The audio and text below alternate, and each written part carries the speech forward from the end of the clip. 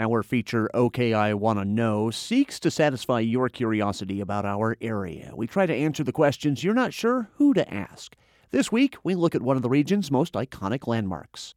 The Roebling Suspension Bridge has been featured in corporate logos, postcards, and loads of videos. It has sandstone towers, blue cables, and a necklace of lights. There's one feature that has Tom Blumina confused.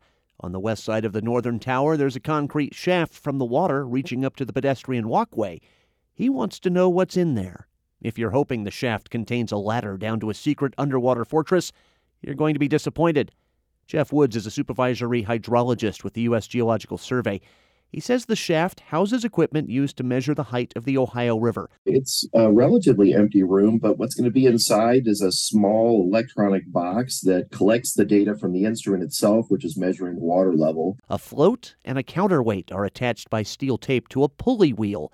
The wheel's movement, clockwise or counterclockwise, determines if the river is rising or falling. Woods says the shaft and the measuring equipment were installed in 1946. They were added to the North Tower because it's farther from the mouth of the Licking River. If you're having multiple contributing rivers, let's say, coming together, there's going to be a lot of eddies, maybe turbulence. It's going to cause fluctuations in data that are otherwise maybe not representative of the actual larger body of water itself. The data is transmitted via satellite to a server in North Dakota, which puts the information on the World Wide Web.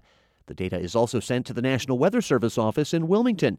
That's where hydrologists like Julie Dion Reed study the numbers, using them to make predictions about river levels, flooding, and more. We monitor the river levels, and we also include future rainfall.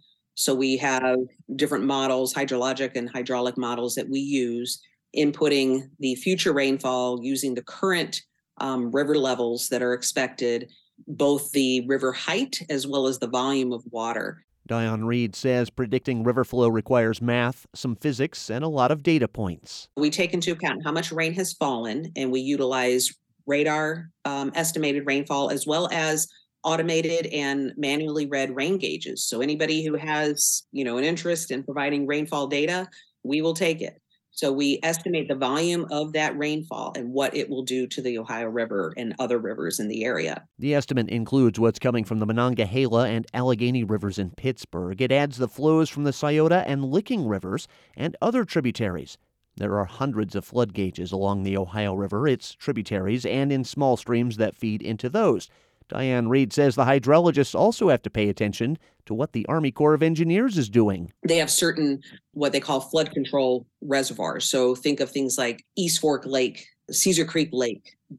Their primary purpose is flood mitigation. The Army Corps uses those reservoirs to hold water back when the Ohio River is already running high. Dion Reed says the water level predictions help entities like the Metropolitan Sewer District get out ahead of flooding. Historically, with flooding along the Ohio River in the Cincinnati area, thinking back to the floods of 1913, the floods of 1937, the greater damage actually occurred not necessarily on the riverfront itself, but up the Mill Creek. A high flow prediction means MSD can stop water from backing up into the Mill Creek and damaging its facility in Lower Price Hill. They worked with the U.S. Army Corps of Engineers and built the Mill Creek Barrier Dam and channelized the lower area of Mill Creek to prevent that backwater flooding from happening. The predictions also mean Covington, Newport, and Cincinnati know when to close their floodgates ahead of high water.